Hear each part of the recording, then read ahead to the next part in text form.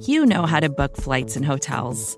All you're missing is a tool to help you plan that unbelievable travel experience. That's why you need Viator. Book guided tours, excursions, and more in one place. There are over 300,000 travel experiences to choose from, so you can find something for everyone. And Viator offers free cancellation and 24/7 customer support for worry-free travel. Download the Viator app now and use code Viator10 for 10% off your first booking in the app. Find travel experiences for you. Do more with Viator.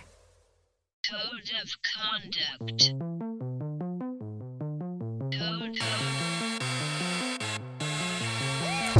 Good morning, good afternoon, good evening, and good night. This is the Code of Conduct with the King podcast. I am your host, Jay Spence the King, and we are brought to you by the Buffalo Rumblings Podcast Network. I am amped. I got a good show for you today. And I mean, I got a good show for you today. Almost feels like I'm in the middle of season with this episode. I got my main man, my homeboy, Bruce exclusive himself, Mr. Bruce Nolan, joining me for the Code of Conduct today. So I'm not going to do too much talking because it's a jam-packed show. We talk about a lot. We talk about the Bills' needs on offense and defense. We talk about what we think we might do in the draft. We think about just how we value certain positions and how we don't value other positions. So, I'm going to get right into it. Before I do, though, I did want to send a congratulations to Dak Prescott on finally getting his money. I'm sure by now everybody has heard that yesterday the Dallas Cowboys has finally extended, or Dak Prescott and the Dallas Cowboys have reached an extension or an agreement on an extension. So he will be there for the foreseeable future, which is good for him. It's good for the franchise. You saw what the team looked like without him. So I'm sure they are happy to have him for the foreseeable future. I'll tell you what, $75 million guaranteed in the first year. Now, it's not the cap hit, but it's $75 million guaranteed in the first year. That's something special. So congratulations to him. But the reason why I wanted to bring that up, Josh is about to eat. Josh is about to eat. When I tell you that he's gone further than Dak already. He's made it to the AFC Championship game. He's done things. I know Dak has had the number one, quote unquote, like statistical offense, not this past season, but the season previously. But he still, he just wasn't as dynamic as Josh. So I think Josh is going to get the same or a little bit more. I think he brings more to the table. I think the ceiling for Josh is definitely higher. So, listen, our window is these next 2 years. We got this year, we got next year. And I'm sure Brandon Beane is smart, so I'm sure he's going to figure out how to extend that window. But I'm saying the way the team is currently constructed, we have a small window. And that window, we need to do it before the contract for Josh kicks in to that $47 million a year average. Because it's going to be tough to pay everybody.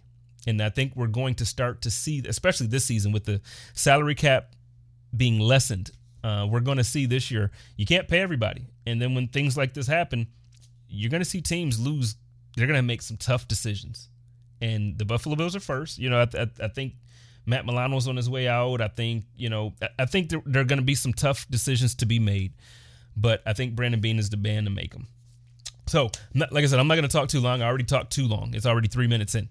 Way too long. I got my man Bruce. So, about to bring him in. Let's get to it. Ladies and gentlemen, leave me some comments. Let me know how you like it. Let me know how you feel. Check it out. Me and my man Bruce Nolan. This is a Jay Spence exclusive. All right, ladies and gentlemen, as promised, I have, you already know he's my top three. I can't say number one only because I know that the other two guys that I put in my top three are listening. So I have my man, my favorite podcaster out here, Mr. Bruce exclusive himself, Bruce Nolan. How's it going today, man? Dude, it's going fantastic. Thanks so much for having me. Man, anytime. You already know that I look at you and your content as, if not the best, one of the best out of the Buffalo market, and just in general, football talk, man, you're second to none for me. So I wanted to get you on today because I took the initiative and actually did something that I don't normally do. And that's, I tried to be analytical, and I watched each of the games, and I broke down, I had I had my own, kind of grading system where I try to figure out based on, results, what I feel that the team needs the most heading into this offseason, going into the draft, looking at free agency. What do we need to do? So the three things that I'm looking at here is, should we retain, should we draft, or should we look into for free agency, or is it a position that might not be as strong of a need that I think it is? So just dive right into it. I have my four main positions that I think are of need. And in order, I have offensive line, I have cornerback, the second cornerback position, defensive line or defensive end, however you want to put that. And then tight end is my fourth position. So before we dive into each one specifically, what is your thoughts on that? I have my order. Yeah, no, I have my order the exact same way you have your order. In order of prioritization, I have offensive line, CB2, defensive line, and tight end in that order. So you and I have exactly the same order for this particular. We did not know that before we sat down and recorded that we were going to have the exact same order, but we actually identified them as the same priority together. I feel smarter now. Just so you know, I feel smarter because I have the same. So, well, let's start off with the offensive line. I know a little bit on the chatter as far as on Twitter. When I speak about the need of offensive line, a lot of people might not see. I know a bunch of content creators and obviously the guys who are really, really into the sport get it. But you look at the team and it really seems like we're really not losing everybody on the offensive line. It just seems like we might need to add some depth. I think that there's a couple areas that we actually need to improve. And it's not that I have anything negative to say against guys who we had on the roster this last season. I just think for the purpose of being better going forward, we need to, improve in a couple of areas. So to start off, I do love Cody Ford. The first thing that I think needs to happen is that he needs to actually be given a position and be trusted to stick with that position. Granted, people need to be healthy so he doesn't bounce around. But I think that's the first key to improving or to taking the next step forward on our offensive line. What do you think about Cody? Do you think, as far as, is he a guard to you? Is he a tackle? Is he somebody that we need to improve upon, or what are your thoughts there? I said when Cody Ford came out of Oklahoma that I thought he was a guard, and then they put him at right tackle. And I said, okay, I think I understand why they put him at right tackle. Ironically enough, from an athletic standpoint and from a scouting report standpoint, Cody Ford looked a lot like Darrell Williams. And they just saw Darrell Williams succeed at right tackle. They saw him succeed at right tackle in Carolina.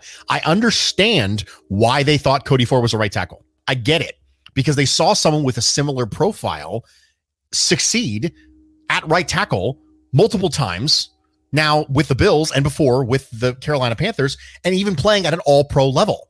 They've seen it before. So I get why they did it, but I thought he was a guard. And his first year at right tackle did not do anything to inspire any confidence in me that he was a right tackle. It didn't qualm my fears at all that he was actually really a guard and was playing out of position.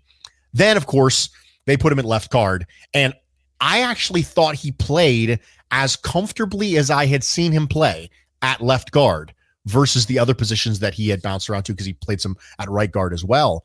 But one of my big fears about the potential losing of Darrell Williams this offseason is that people are going to look at Cody Ford as a replacement. And in that vacuum, Cody Ford will get sucked into that and will end up being the man without a true position, like you said. Again, I was on with Matt Perino and Ryan Talbot on Saturday night, very, very late. And sure enough, one of the things they asked me about in regards to possibly replacing Darrell Williams was, hey, what about Cody Ford? Because that's a popular narrative. They asked because that's a question that's going around. And when I wrote a piece about this for Buffalo Rumblings a few weeks back, my number one thing on what the Bills should do at right tackle was leave Cody Ford the bleep alone.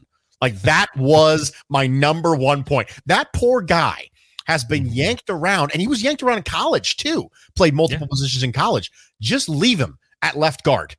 Just leave him at left guard. I think that we are already teetering on the idea that Cody Ford might not be an overly successful player. We're 2 years into his career. He hasn't got a chance to really get his footing. If you move him around, you are accelerating the potential of his decline. And I don't want to have that happen. So leave him at left guard. I will deal with other things at right tackle. Listen, I know, okay, the Bills have had one good season at right tackle since 2005.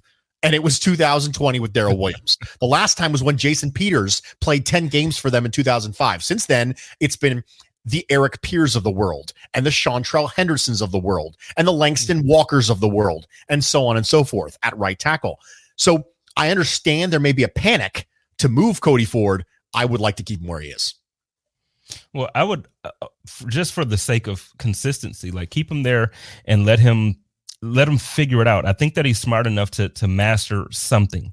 So the thing is, if you give him the time to officially or successfully master one position, then if you get injuries down the line, and I know nobody's going to be a perfect in whatever position, but I'm just saying, like, let him actually let him really get his feet wet in that position. Let him learn it. Let him know everything about the position. Let him succeed in it before we say, okay, we're enough of right guard. Let's move you to right tackle. Now let's move, because like you mentioned, people are speaking of him in the terms of, is Cody Ford a bust? And I just don't think it's fair in a sense of, listen, we haven't been able to see him do something, like one thing, enough to call him a bust. Absolutely. I agree with that. The fact of the matter is, it's a little bit like the Ed Oliver argument for 2020. If Ed Oliver played out of position in 2020, and because of that, we should kind of push his clock down a year, doesn't that also stand to reason it would apply to Cody Ford? If Cody Ford was playing out of position, he finally got to his position, now got hurt. Are we really capable of saying, hey, he's a bust? Now, I understand Ed Oliver plays more games, and we've seen potentially more flashes from Ed Oliver. However, that same argument applies. We gave Josh Allen 3 years, and we kept saying, oh, he's a really raw prospect. And then we don't give Ed Oliver any time. We don't give Cody Ford any time. Draft picks do develop. But in order to help and hinder their development, you need to make sure that you're not putting them in bad positions, and you are putting them to good positions. Otherwise, you're going to accelerate or decelerate their development. And I really think you just leave them alone.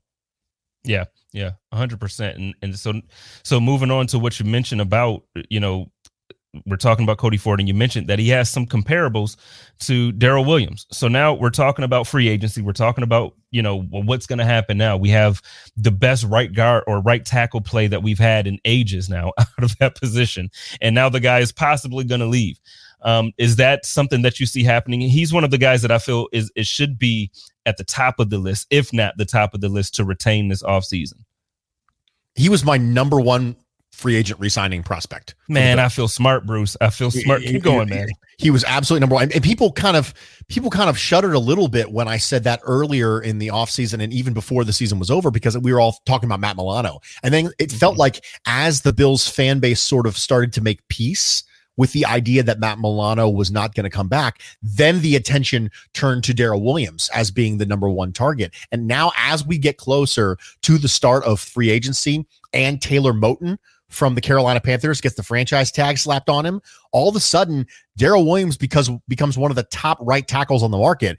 And my comfort level, I guess, in regards to the Bills potentially re-signing him, starts going down and down and down and down and down. And then all of a sudden I start scanning the free agent wire for some player who could potentially come in and, help us kind of balloon and platoon the position until you get somebody in here has a rookie. All of a sudden my mind starts to shift. And I'm like, okay, I've made peace with Matt Milano. Do I really have to make peace now with Trent Williams not being here? And now am I looking at players like Ricky Wagner to come in and kind of float the ship for a year and have a rookie behind him? Because that's kind of where my head's at, because now I'm starting to have to feel like maybe I have to make peace with not bringing Darrell Williams back. And I'll level with you. This is a lot of peace I don't want to be making, Jay Spence. Yeah.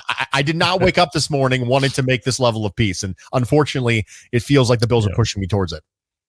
It feels like, unfortunately, due to COVID last year and due to, the cap restrict or the cap level going down in general, it's going to happen around the league. I saw an anonymous GM say it's going to be, it's going to be a massacre this week with everything happening with team letting these guys go.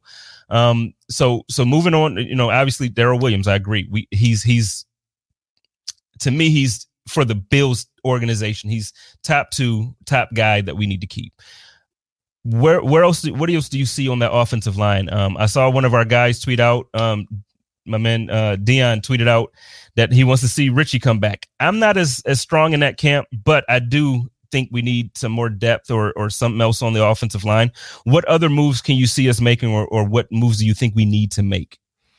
I as well am not strong on the Richie Incognito thing. I think when I look at the free agent market for offensive linemen, the two names that stick out for me, one of the ones I already mentioned was Ricky Wagner. The other one, of course, being Zach Banner from the Pittsburgh Steelers. The Steelers are in trouble, and Banner is somebody who really has a great story and is beloved by that organization, had some injury problems.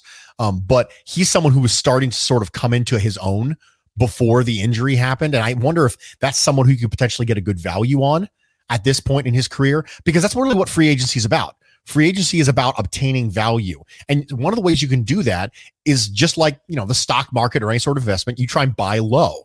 And Zach Banner is an example of a buy low candidate. So that's something that I could potentially see. I do think that Gabe Jackson is someone the Bills should kick the tires on, especially if John Feliciano is somebody who decides that his market is better served elsewhere. I am not a huge John Feliciano fan. I'm completely fine letting him walk for the price that I think he's going to get. Spotrac has him at $8.8 million a year, which is way too rich for my taste. I admire John Feliciano's run blocking, and I think that he is a boon in that position. But some of the tweets from John Feliciano indicate that he might think he's a center, and things like that are going to allow him to get paid and play a position that he potentially think he might be better at. Now, again, I'm not reporting anything. That's just an observation from some things that he's tweeted and some other things that I've seen. And when you have scenarios like that with a player who is well liked by the organization, John Feliciano is clearly well liked by the organization. That creates a very strange dynamic with the incumbent Mitch Morse, because there can only be one starting center on the line. And then if you move Feliciano to center, now you didn't really solve anything. If you decide to move Feliciano to center and cut Morse, which is what some people have suggested, you're in exactly the same boat you're in now. You didn't fix anything. In fact, I would argue you're in a worse boat, because I think Mitch Morse is a better player. So you still didn't fix your guard issue. So I think that there are some guards in the draft that I'd be interested in. I think Alex Leatherwood is a guard, first off, from Alabama. I think a lot of people are writing him as a tackle. I think he's a guard. I have a feeling that Alex Leatherwood is going to be the Cody Ford of this particular, or the Cordy Glenn of this particular draft class, where there's going to be some people who think he's a tackle and some people who think he's a guard, and that might change their evaluations on him. But that's somebody who I'm interested in if the Bills decide that they're going to let Feliciano walk and go into the draft with that being a need. Obviously, I'm a huge Tevin Jenkins guy at right tackle. If, people like Wagner and people like Zach Banner don't end up coming on as free agents, I'm a huge Tevin Jenkins guy. I like Liam Eichenberg from Notre Dame. These are players that I think can fill holes, but I really don't like going into the draft with a hole as big as right tackle. We just established it's number one on the team's needs. Offensive line is number one, and right tackle probably more important than guard, because we have some serviceable guards who can play. We've seen Ike Bucker step forward last year and be completely serviceable. So if he had to step in at right guard, do I think he'd be serviceable? Sure. I would prefer a more talented player than serviceable, for sure. But he's established he can do it. But I really don't want to go into the draft with a massive glaring right tackle hole. And that's why I feel like a player who can kind of platoon and float the boat this year in front of a rookie might be what we see. Well, so, I mean, is that what you think we're going to go into free agency and bring somebody in? I do. Is there, so I know you just mentioned a couple guys who would be your number one pick for that role? I think if you can get Ricky Wagner on a reasonable contract, I think I think he's the better suited for that particular thing. Zach is a little bit younger.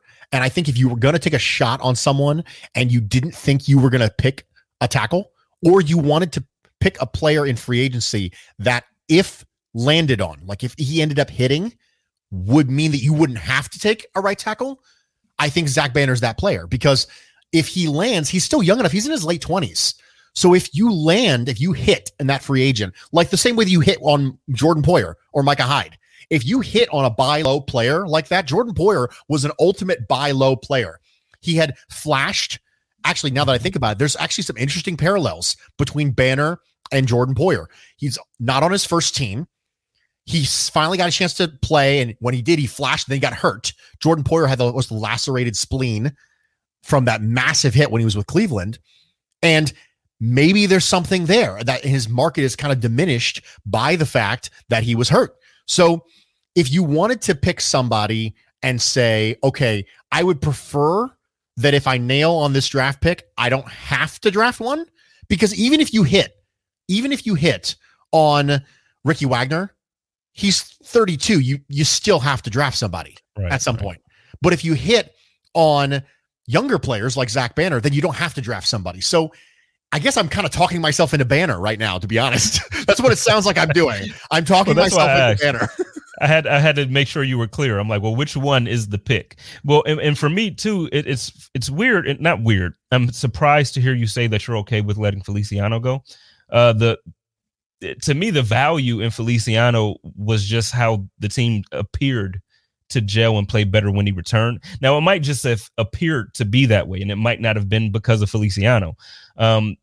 You don't see the value the same there. It's more so just the on-field production, or what are you looking at when you're ready to let him walk?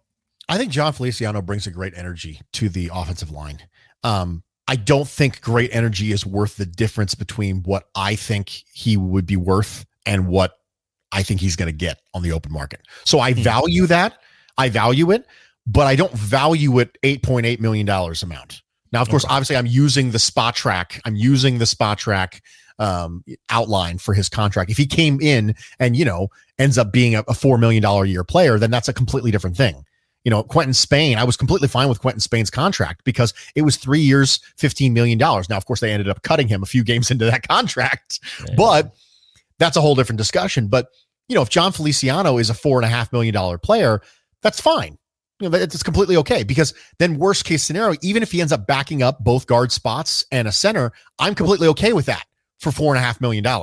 That's the reason why that value matters to me so much, is because I don't think John Feliciano is an upper echelon guard in the league. I think he's a perfectly reasonable guard. He's fine. Mm-hmm. And I think his strength lies in run blocking in a pass happy league with a pass happy team.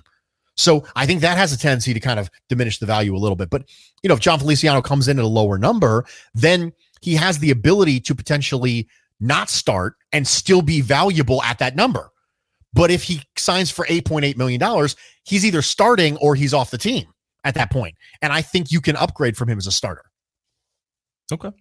Well, no, you make perfect sense. And you're not the first person I hear to say that they'd be okay with letting him walk. And I guess it might be my heartstrings just being a little too attached to Mongo, because, he just has an energy that I tend to love. But yeah. Okay. So moving on, because we could talk about the offensive line probably for hours. And it looks like we were definitely on our way to doing that. So let's move on to cornerback, because I do think, in my estimation, that is the second position. And it was very close for me to the first position of importance. Throughout the season, I was very critical on Levi.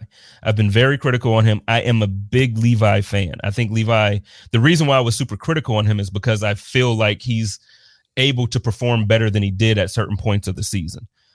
Not because I don't think he's a great player, but we gave up a lot of big plays this year, with the understanding that the type of defense that the Buffalo Bills play do tend to allow, some yards to be given up between the 20s. So I understand completely about the system that the team is in. I understand, but I would like to see just a next or the next step up at cornerback to go opposite of Trey White. What are your thoughts on the cornerback position? How the room is. Do you think Dane Jackson is that guy? I'm seeing a lot of guys and a lot of, well, not just guys, ladies too. Sorry, ladies. I'm seeing a lot of, just a lot of chatter about our second cornerback already being on the roster. How do you feel about Dane? How do you feel about the direction of the room? And what are your thoughts as to what we should do? Levi Wallace has proven himself to be a perfectly reasonable cornerback when asked to do the things that the Bills defense has previously asked him to do.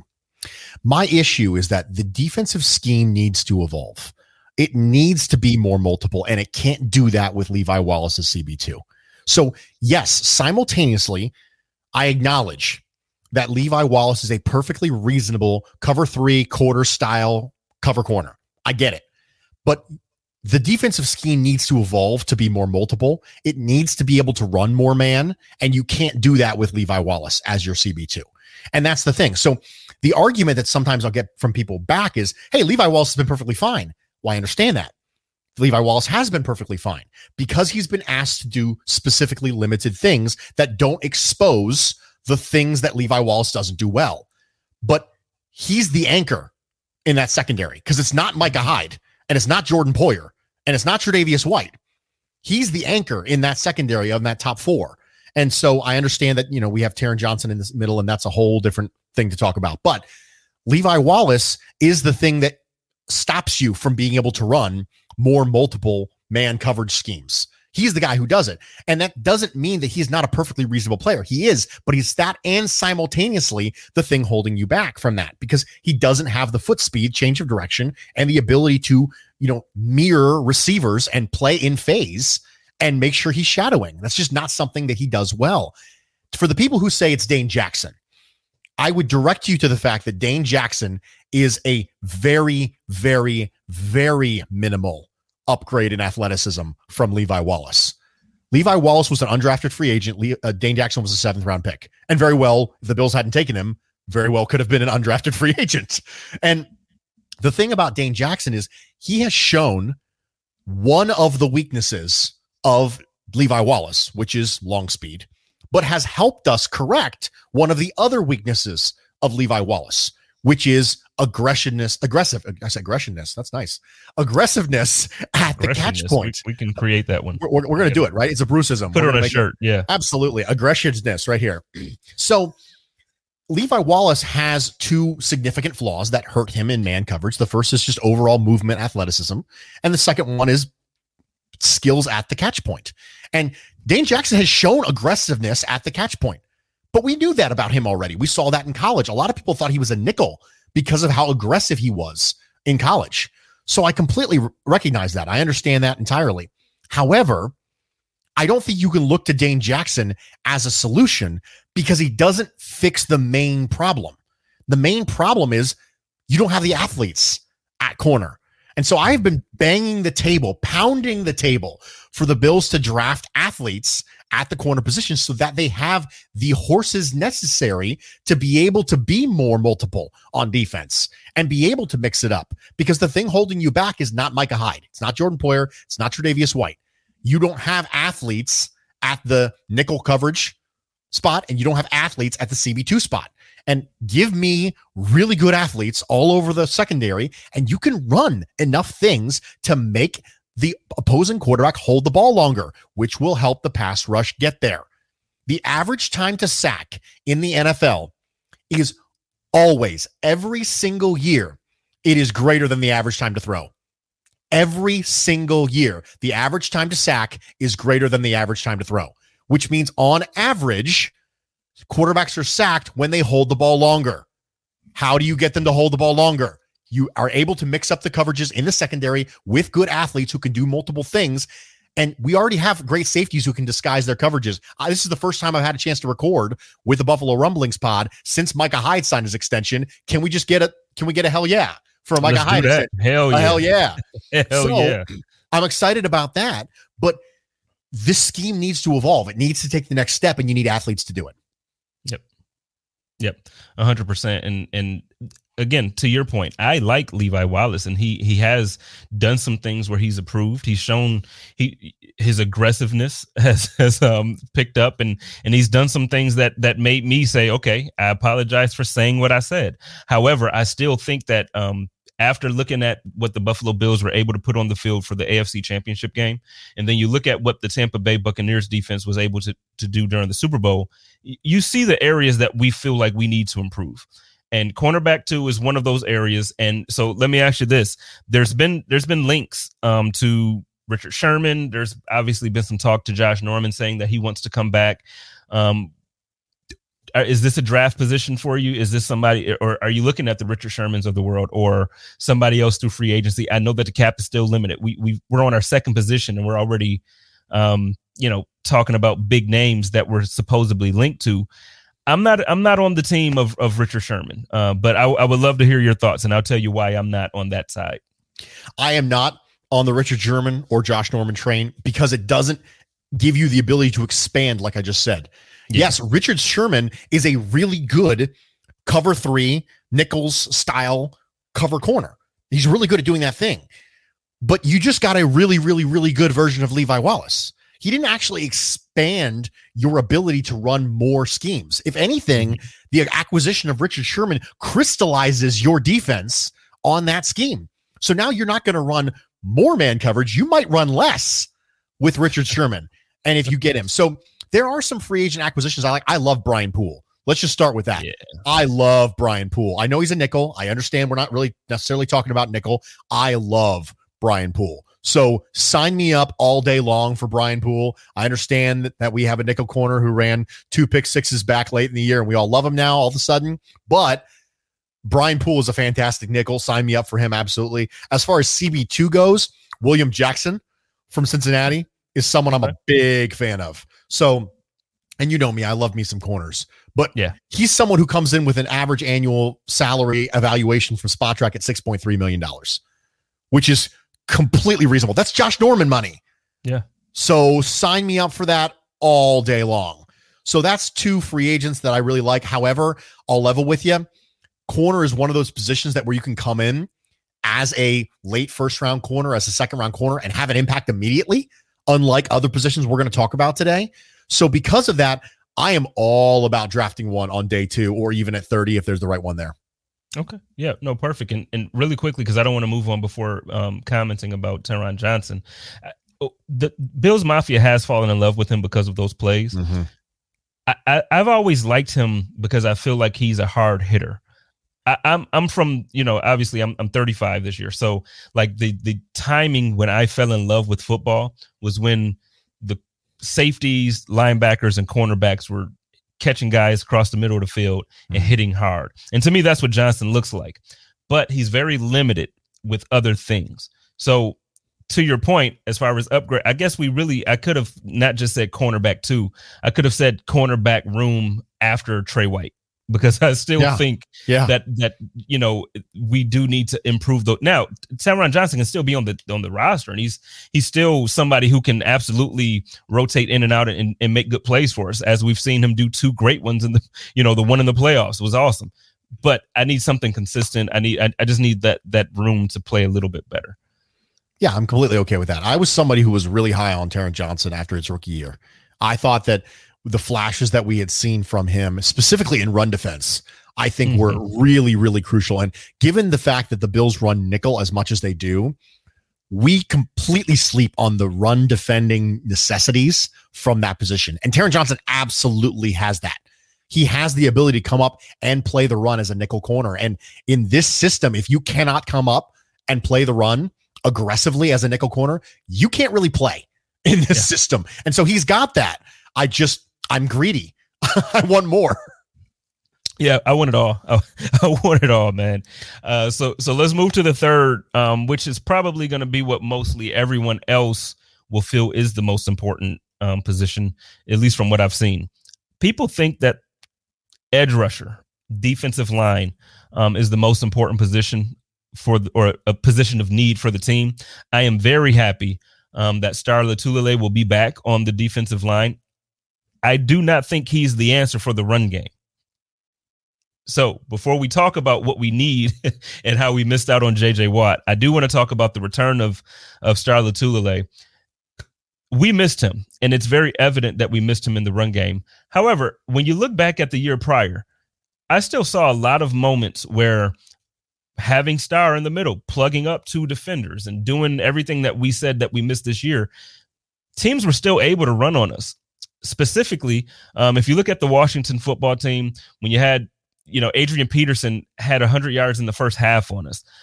You look at, I can actually go down a list that year, and we had rushing, defensive rushing issues. What do you think about Star coming back? Do you think that he is going to help us fix those issues with the run? And how do you feel that we address that part first? And then we'll get to the missing out on J.J. Watt and the defensive end, because I think that's where the need is for me. I don't think Star Lotulelei coming back is the end all and be all of the defensive line and the run defense being fixed. I do think that it's going to be a bigger impact than potentially we might think, because if you think about an entire position like one tech, nobody played one tech up to the level that it should have been played in 2020 for the Buffalo Bills. Nobody. Absolutely. Not a single person. You were trying Quentin Jefferson there, which he's never been a one tech, never should be a one tech. Ed Oliver's there, which is absolutely not. You have Harrison Phillips, who didn't play well there. Vernon Butler was pretty much a free agent bust for the Buffalo Bills, did not play overly effectively. He was a fine player, but when you're, pay $8 million for a player, you kind of want better than fine. And when you have all those people rotating at one tech and you don't have any of them who are overly effective, then you're like, okay, just getting competency from one tech is a significant upgrade. So even if you just got competency, because Star Lotulelei has never been a dynamic one tech. He's never been a Vita Vea. He's never been an upper elite echelon one tech. He's been perfectly reasonable. But even if I get perfectly reasonable, that's still a step up from the level of play I got from that position in 2020 for the Buffalo Bills. Now, I do think that one of the things I was hopeful about with the Bills' run defense was I was hopeful that when Jordan Phillips left and Ed Oliver was the starting 3 tech next to Star Lotulelei, that would help a lot. And then Star Lotulelei opted out. So when I look back at 2019 and I see games like you're referencing with the Eagles game and the Washington football team at the time they were the Redskins game, when I watch these things, I think, goodness gracious, if Ed Oliver was starting at 3 tech instead of Jordan Phillips, I think it would have been better. And then I finally get to see that, and then Star Lotulelei opts out. I'm like, goodness gracious, can I catch a break here on the defensive tackle room? Like, can I just get the people I intended to play at the spots I intended to play them? Is that hard?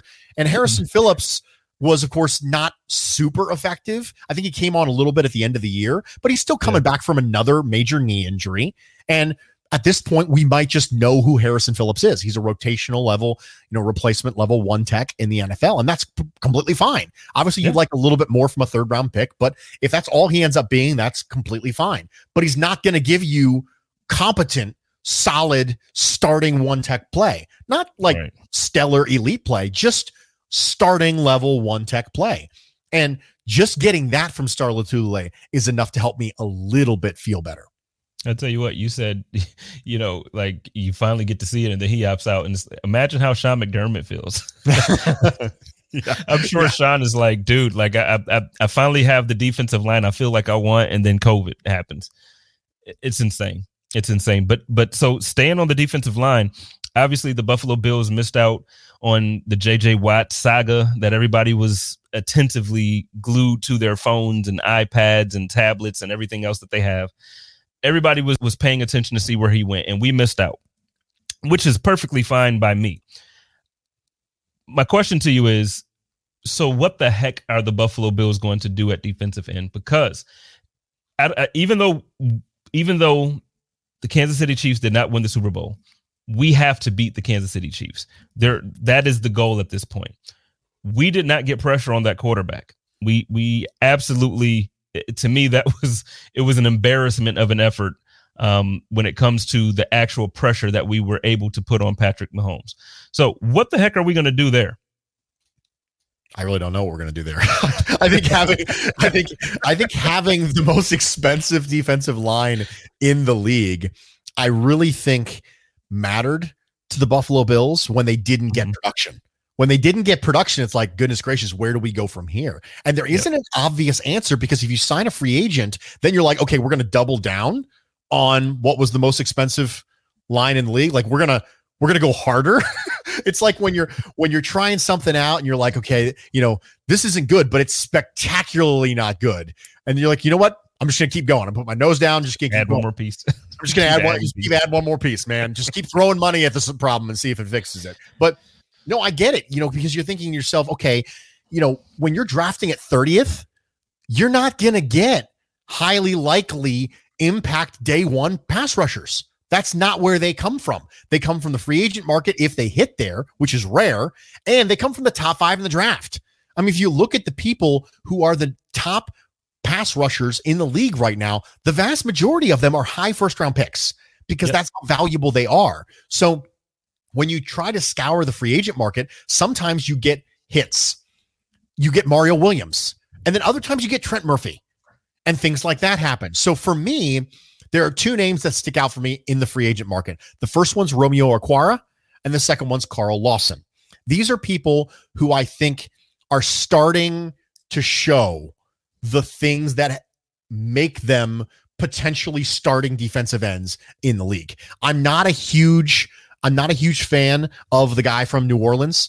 I think that if you look at his pressure to sack ratio and you kind of watch the films on him, I think that he's someone who's very much in the high effort, actually a 5 to 6 sack a year guy, but just happened to blow up this year and might get paid like he is. And so for me, it comes down to Okwara and it comes down to Carl Lawson. And I'm a Carl Lawson guy. You've said I wrote a piece for Buffalo Rumblings that I'm a Carl Lawson guy. I understand that now that JJ Watt's over, people are starting to kind of come over to the Carl Lawson side. And I'm sitting here with my arms out like, welcome. Finally. Thank you for coming to see me. Here, would you like some? We have punch, we have cookies, and we're going to keep Carl Lawson highlights on repeat over in the main lobby. So if you just want to go over there and get your snacks, we'll be starting a next showing here in a few minutes. But for me, I really took that metaphor out to its logical conclusion, didn't I? You did. But, those are the players who I think have a chance to overachieve their contracts. And that's what free agency is about. It's about finding value. How can you find someone who is going to overachieve their contract? And, I mentioned the spot track projections from some of these people. $8.8 million is Carl Lawson. Sign me up. It's Trent Murphy money. Absolutely. Sign me up.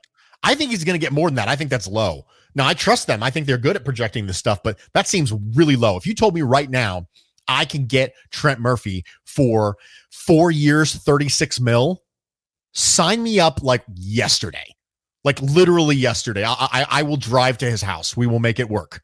You mean Carl, right? Yeah, Carl Lawson. What did I say? Trent. No, you said Trent. I'm like, wait, please don't tell me you want to sign. I'm so sorry. If I can get Carl Lawson for Trent Murphy money, holy crap.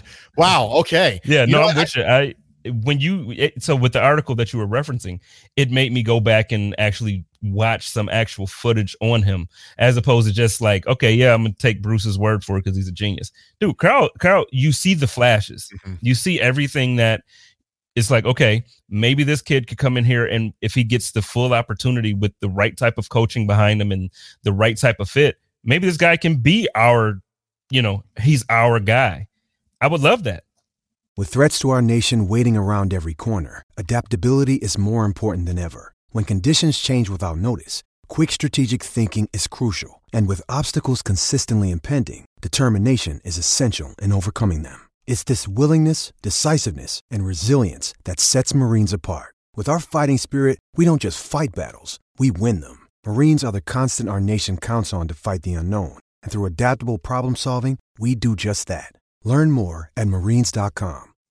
Yeah, I'd be a fan. And this is the kind of player where if you look at the ways by which he wins, okay, and he can win against the outside hip of tackle. He can win with power, which I know that Sean McDermott loves people who have the ability to compress the pocket. If you look at some of the people who had success in his system, Charles Johnson, you have Greg Hardy, people who had success at the system that Sean McDermott runs, a lot of them have the ability to play with power in Carolina. And Carl Lawson can do that. And we just drafted someone who has the arm length to do things like that, and that's AJ Epinesa. And now that he dropped a couple pounds, he can attack the outside hip of the offensive tackle as well. And we saw some really, really good hand usage from AJ Epinesa in the back half of the last year. You saw some chop rip moves. You saw long arms. You saw power bull rushes. You saw things from AJ Epinesa that make you think, okay, there's some flashes here. If he gets an entire offseason in NFL offseason conditioning and weight training program, and he ends up leaning out that frame that has now slimmed down a little bit, and now he kind of bulks up a little bit, and he kind of tones it out, you think to yourself, okay, you have a new body comp now for AJ Epinesa. And when you have players who completely recalibrate their body composition, that's very exciting, because now you're talking about a brand new set of comps for someone like AJ Epinesa. And you add that to potentially Carl Lawson. Now you have your younger core of pass rushers behind your older core of pass rushers, which is Jerry Hughes and Mario Addison. And then all of a sudden you start to feel a lot better about your rushing. It's amazing how just adding one body, if healthy, can change things. And that, of course, is related to what we talked about Star Lotulelei-wise. Just adding one competent body to a rotation really changes things. Yeah, absolutely. And I'm hoping that I don't know if it's going to be Carl Lawson. I don't know what the direction the team is going to go in, but I do know that is the one that room or that part of the defense we have to get, Bruce. We absolutely have to get. There's been too many games this year. Now, it's tough for me to say this because we were 13-3. We went to the AFC Championship. We won the AFC East. Josh Allen was Player of the Week all of these times, and so it's a tough year for me to complain. But the thing is, just because we won 13 games doesn't mean that there weren't opportunities to win 16. And I know that it's rare to go perfect, and I don't have that expectation every year of my team to win every game. But I was very disappointed in the first two games that we lost. I don't think that we should have lost them. Obviously not the Hail Mary. The things that I saw from those first two losses are the things that we're talking about here. So this is why I'm saying this is why they're very important to me. You got to get to Patrick Mahomes. You have to stop the run. You have to be able to have a cornerback to, so these little things that aren't really little at all, but it's the things that you might not focus on every single play when you're watching as a common fan, which was me a year ago. I'm just starting to really watch film and learn how to pay attention to things that are important. These things are the things that win championships. We saw what talent does. Talent gets you to talent and coaching and systems, and those things will get you in the playoffs, and they'll get you far if you follow your processes. But these little things are the things that wins championships. No, I agree with you. And there's a phrase that people use all the time in the business world: don't let good be the enemy of great. Right? Don't let the fact that you were good or you are good at something stop you. And now the good news is we have a coach who literally preaches that all day. Mm-hmm. This is a coach who made the playoffs and turned it around his first year and continually improves himself. And that's my favorite thing about Sean McDermott. My favorite thing about Sean McDermott, sometimes the coaching cliches get me a little bit, but my favorite thing about Sean McDermott is he's not a hypocrite. He practices the things that he preaches. And so you can really kind of get behind a leader, even if you don't necessarily agree with everything he says. And even if you think sometimes he's a little bat crap crazy, you can get behind somebody who isn't a hypocrite, because this is a person who preaches continual improvement, growth mindset, and he does it with himself. This is a coach who got continually more aggressive every year because the analytics told him to. When he went for 2 earlier in the year, and somebody asked him later on in the press conference, hey, why'd you go for 2? He said, the numbers told me to. And I was like, this is a guy who put his ego aside and said, listen, there's a better way out here to do this. Do you really think that Sean McDermott coming over from the Carolina Panthers was like an absolutely analytical focused guy? Because I don't think so. No. I think he grew. He learned that. And when you have that, your team has a tendency to take on that mindset, which is not letting good be the enemy of great. And don't let okay be the enemy of good. And don't let where you are come into conflict with where you want to be. And Brandon Beane flat out said, we're not a Super Bowl team.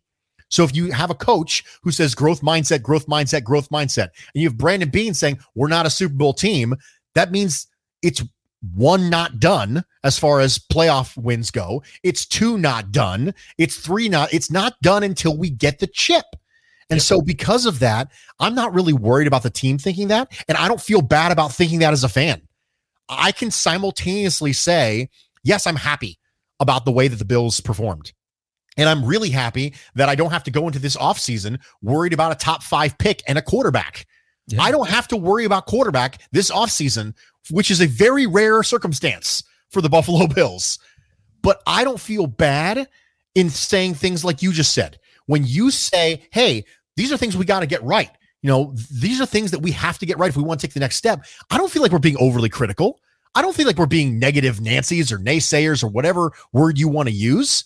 We are adopting the same philosophy that the coach and the GM have, which is growth mindset, not a Super Bowl team, and don't let good be the enemy of great. Well, and as a fan, I've gotten used to the Buffalo Bills prior to Sean McDermott's tenure beginning with us. I've gotten used to the Buffalo Bills being either a middle of the road, mediocre team or slightly below average. They haven't been upper tier of a team in the league for some time. So I've gotten used to falling in love with players because of their personality. I've gotten used to, falling in love with people's effort and saying, okay, no, that's my guy. I love that guy. Now, you're going to get effort because all of the guys are talented and all of the guys want that next thing and they want the championship. So you're going to get the effort. You're going to get the guys that want to be in Buffalo. We're going to fall in love with these guys. But the thing is, regardless of how much you love them, regardless of what the effort is, sometimes you still just need better. And it's not a negative. You can still, I love every single guy on that roster, Bruce. I promise you I do. I just want to improve, man. I want that championship. And I feel like we're so close. And if we let this window pass us by without being honest with ourselves, like you mentioned that Brandon Beane said, we're not a championship team yet. We need to be. Last step to it, man. And I'll let you go. I know, ladies and gentlemen, Bruce told me prior to going live here what his schedule is like. And I feel bad that I just took 45 minutes of his time. So I'm going to end this up with the last part of this that I feel is a need of, an area of need for the team. What about the tight end room? I believe you're on the side of that. Knox is still someone that we can absolutely work with. Yeah, I do think that Knox is someone we should absolutely work with. Now, you're going to have to add bodies anyway, because you have Lee Smith who might retire. And even if he doesn't retire, you might want to move on. And then you have Tyler Croft who left, and you have Tommy Sweeney, who you don't know if is going to play football again. So you have to add bodies. So if you have to add bodies, you might as well add good ones. So I'm not saying don't add any talent to the tight end room. It's a matter of the relative investment. And for me, spending a large contract in free agency, like a Jonnu Smith contract in free agency, who originally this offseason, I kind of thought he was going to be like an under the radar guy. But then as it moves forward and you wonder about maybe Hunter Henry potentially getting franchised again, you start to worry, okay, is Jonnu Smith actually the best tight end of the market? And the player who I thought was a sleeper is actually going to be the most coveted player at that position. Now, all of a sudden, I might not want him as much anymore. And here's the reason why. If you want to spend significant money in the free agent market on a tight end, that means either A, you would like that person to replace Dawson Knox as tight end 1, which I'm not on board with. The reason is, quite frankly, we understand intrinsically that Josh Allen was a crazy raw quarterback coming out. We were willing to give him time, but we're not willing to extend that same thing to Dawson Knox. Dawson Knox, who's a converted quarterback who got like 7 targets at Ole Miss. Like, so we use the passes that Josh Allen threw in college to indicate how far behind he was as a rep count as a quarterback. Now, tight end is already a slow acclimating position to the NFL. And now you want to take that and continue to bury Dawson Knox with it. I'm not saying Dawson Knox is a great player. I'm saying the sample size you need to classify him as a bust is greater than some other positions because of his situation. Every player is different, and the tight end is already a slow developing position. So the first thing is, if you want to spend significant assets as far as money in the free agent market, you want to replace tight end 1 with this guy and to put Dawson Knox out, which I'm not in favor of. Or you say, no, Bruce, I don't want to do that. Not interested in doing that. I just want to run a lot more 12 personnel, because quite frankly, you would have to run a lot more 12 personnel to justify the investment of spending $8, $10, $11 million a year on a tight end that is a number 1 free agent target and still have Dawson Knox. So those are the only 2 options. Either you want to replace Dawson Knox or you want to run a lot more 12. And if you want to run a lot more 12, you are now moving away from the thing that was just wildly successful last year. So I'm not in favor of either of those things. So if you take out significant free agent acquisition, which I just did, I took out significant free agent acquisition off of the list. We're going methodically through the flow chart here to decide what Bruce thinks.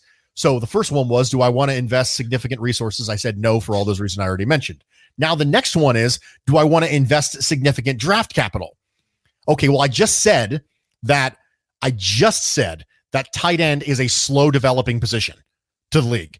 So if I draft a first round tight end, if I draft Pat Freiermuth at 30, the chances of a tight end coming in, a 30th overall pick, and being a stud right out the gate is rare. I mean, TJ Hawkinson, who was considered to be one of the most ready tight ends coming out in years, managed to kind of break out year 2.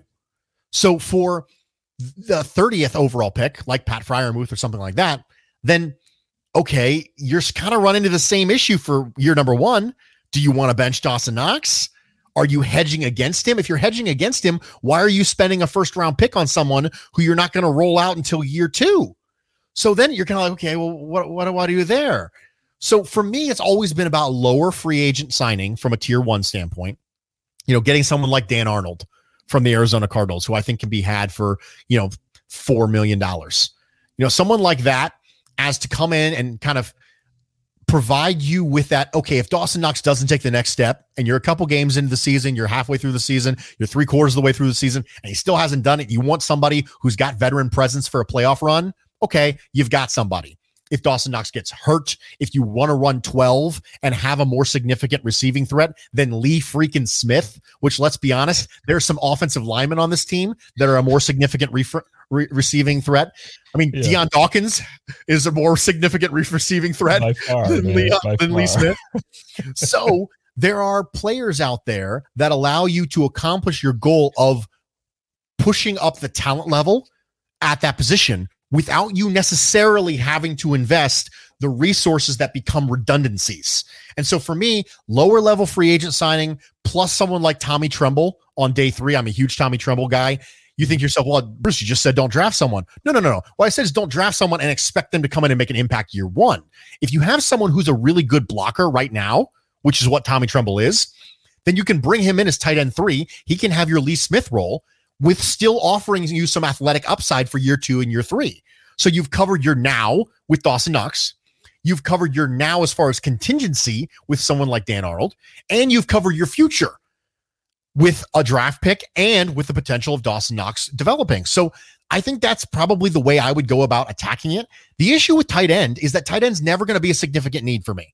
And I understand that sounds weird, but I'm never going to look at tight end as being like the number 1 need on a team. And the reason that is because the things that make tight ends special, the things that make them so valuable, don't occur in a lot of players.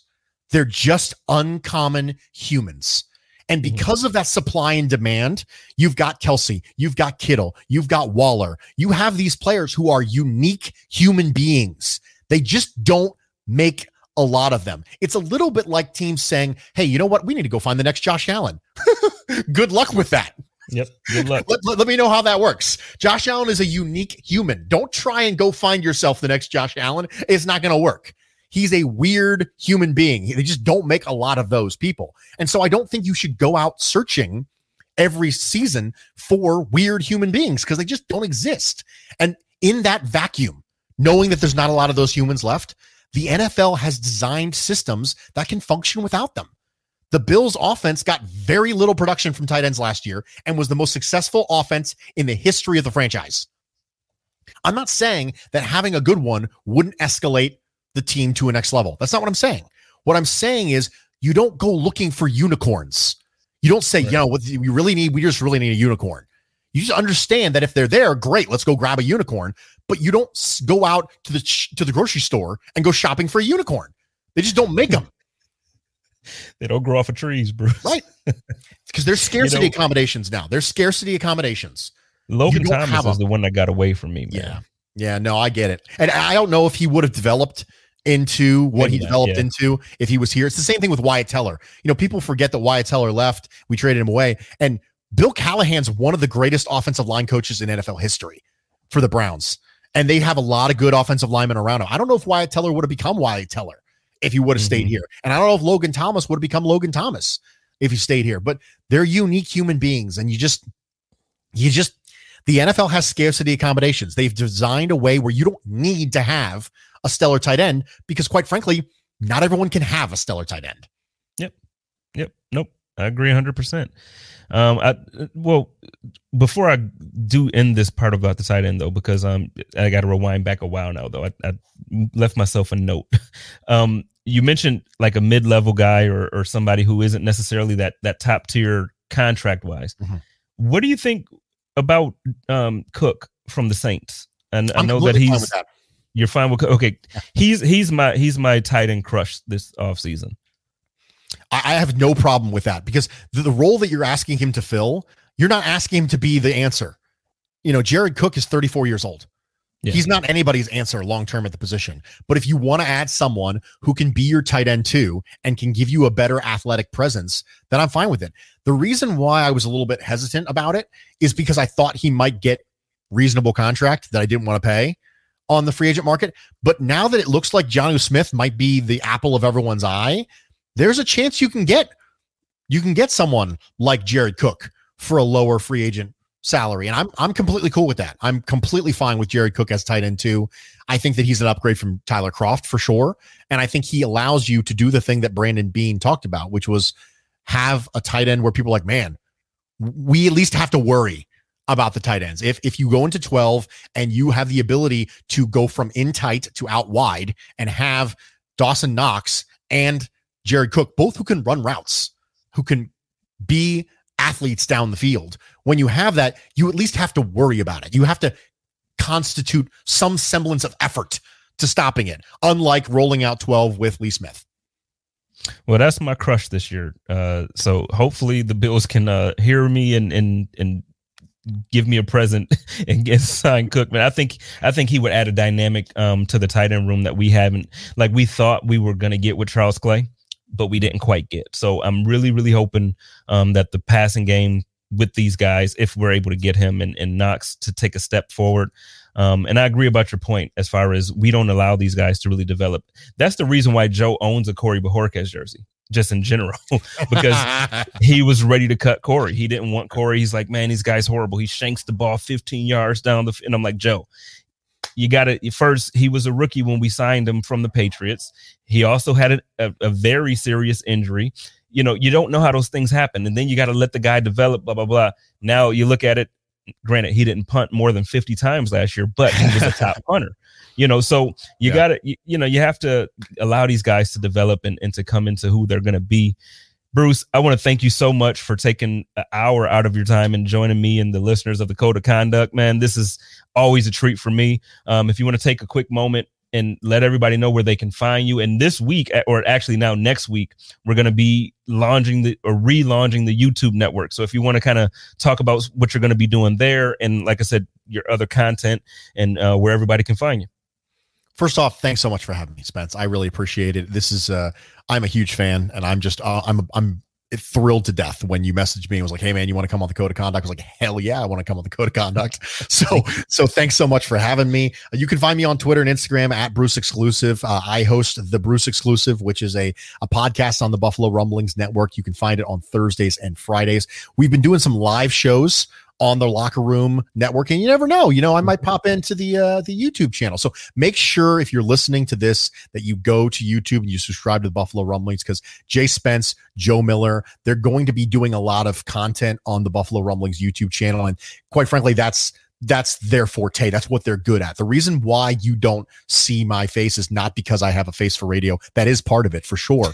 But it's also because that's not where my talents lie. However, we do have some people where their talents do lie in that particular area. They're handsome, they're charismatic, they got all these things going on, and they're knowledgeable, they're good at interacting with fans.